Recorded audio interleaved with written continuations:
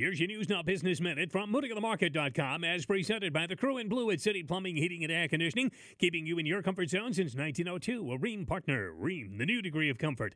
Another slice of awesome summer life in Michigan's Great Southwest returns this weekend as the award-winning Lemon Creek Winery welcomes the return of their annual Art and Wine Fair over the upcoming Memorial Day weekend, Saturday and Sunday, May 29th and 30th. Find out how to be a part of it at MoodyOnTheMarket.com.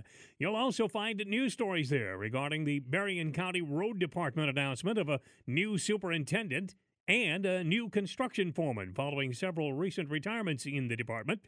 St. Joe today is bringing back the popular Lake Bluff Artisan Fair on June 5th, as well as other times this summer. And the nation's largest Flag Day Parade returns to the Harbor Country community of Three Oaks on June 13th. When you want to know Southwest Michigan's business, do what everybody else does. Dial it up at MoodyOnTheMarket.com.